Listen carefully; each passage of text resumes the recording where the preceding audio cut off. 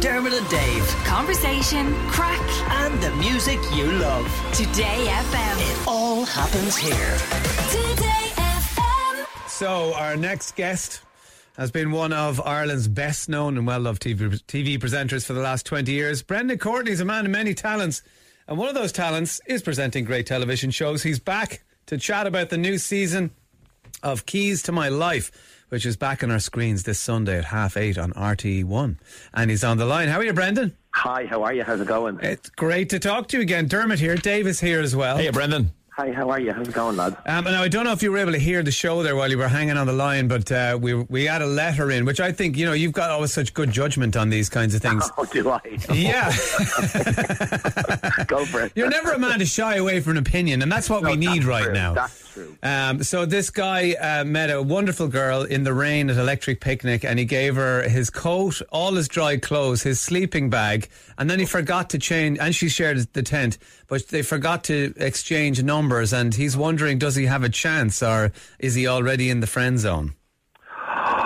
Did they kiss? Well, there's no indication of that. She just trusted him all night long, Brendan. That's what I'm taking from this. I'm also like, what he should do now is lower his expectations, and the only way is up. There you go.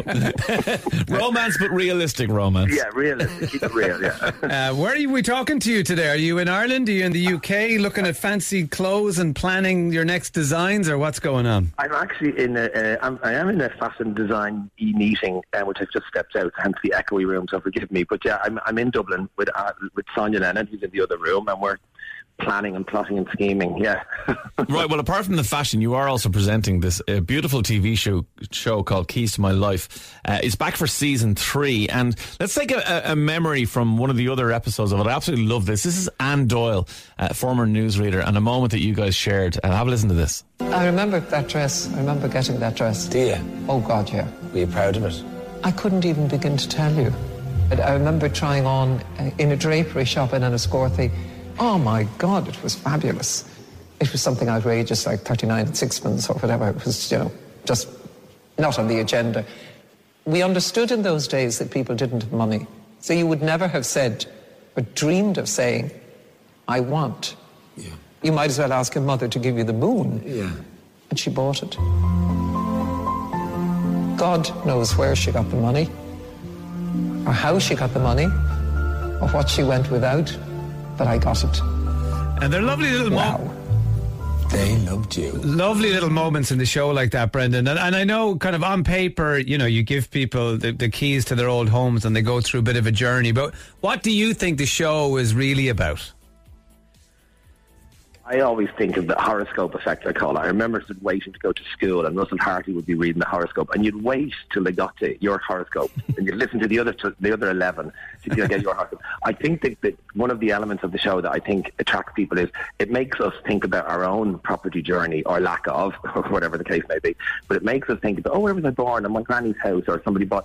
So we kind of take out as well from it. But really, it's about them walking through the room, and everything smells. Memory, everything comes back. I wasn't expecting that when we started the series, and it was it's so emotional, and it's getting more emotional this series as well, I have to say. And can you give us any idea of who it is you have on the coming season? Because people love knowing that. So next Sunday is Magella O'Donnell. Oh, one wow. of my favourite people on the planet, and her journey is unbelievable. It goes from Edinburgh to Tenerife and all the way around to marrying Daniel O'Donnell. And actually, when I picked her up in their house in Tenerife, if you don't mind. And I got to say for the first time, thanks, Daniel, thanks very much, but it's actually, I'm taking Magella away. I have the keys to your wife. And I actually have to say, I'm obsessed with the two of them now. They're just such good sports, really generous, kind people. But her journey is amazing. She's next Sunday. And then I believe it's Mary Kennedy. Wow. Is the following week, and I'm going to give you a little exclusive now, and I'll probably get in trouble for this, but I don't care.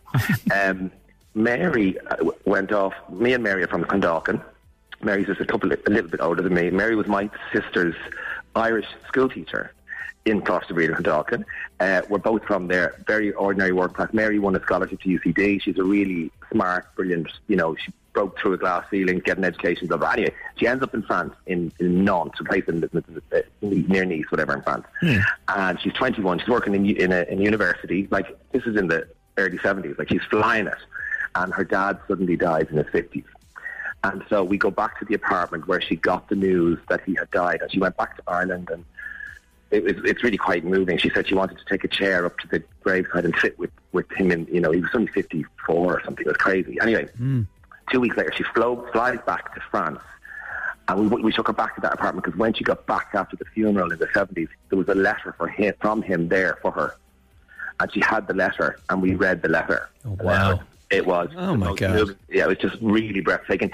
And it wasn't really tragic because it's a long, long time ago. But she said, I'm just so grateful that I could come back here and honour his memory and remember that time. But I remember it with love now as opposed to, it's not as distressing as it was. It's just a beautiful memory.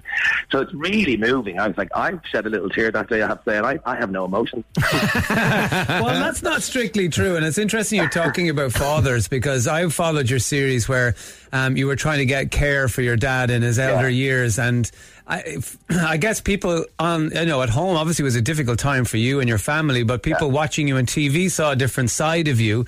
And interestingly enough, not that you would want to go through all that again, but it has led you down this other path. And 100%. And I guess you're bringing more of yourself to the table when you do shows like The Keys to My Life, and you get to have these conversations. 100%. I mean, I honestly thank my dad every day for the opportunity to film that documentary with him.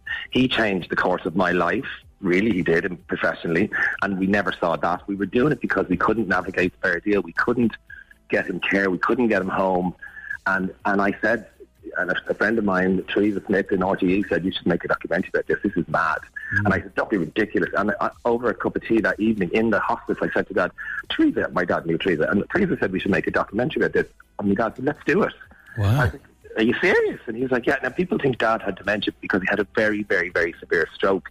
He didn't. He was really compos mentis. So that's what was even more sort of difficult. He knew what was happening very much so, and he still maintained his sense of humour the whole time. And beautifully, he got to watch the documentary go out. And I used to say to him, he'd be in the hospice, I say, Dad, you're ruined at the end of this documentary. I really need you dead by the end of this. He loved it. He really was raw laughing. That is the relationship you're looking for with your dad, all right, in fairness. Brilliant. Well, he did watch it, and he didn't actually pass away for another 6 months after that. Right. So he got to bask in his minor celebrity. Excellent. Well, it did a lot of work. It did a lot of good work for people. I know it was obviously, as I said, a very difficult time for you all, and losing your dad was so tough. But it paved the way for a lot of people to navigate that kind of situation, and shone a light on something that desperately needed to be exposed. But come here, in a way, we're kind of similar because I guess when someone meets you on your own, people go, "Where's Sonia?" It's constantly the same for me and Dave. That we're not allowed to be on holidays with our families without people saying, "Where's Dave? Where's Dermot?" It's like we're not on holidays all the time together. It's like look over the shoulder to see if he's just coming behind. So what can people get excited about? In fashion land with yourself and Sonia. So we because of Suez Canal, because of COVID, because of manufacturing restrictions, we haven't had a fashion launch, I think, since March. So we have a new collection coming out with Dunnes Stores, I think, towards the end of this month. I don't know exactly the day. We haven't pinned it down yet, but we're very excited about it. And look, the whole thing about Lennon Courtney is born out of the off-the-rails ethos of people have to be comfortable, have to give them confidence, and they have to enjoy it. So colour always helps. So we're really proud of it. It's the youth.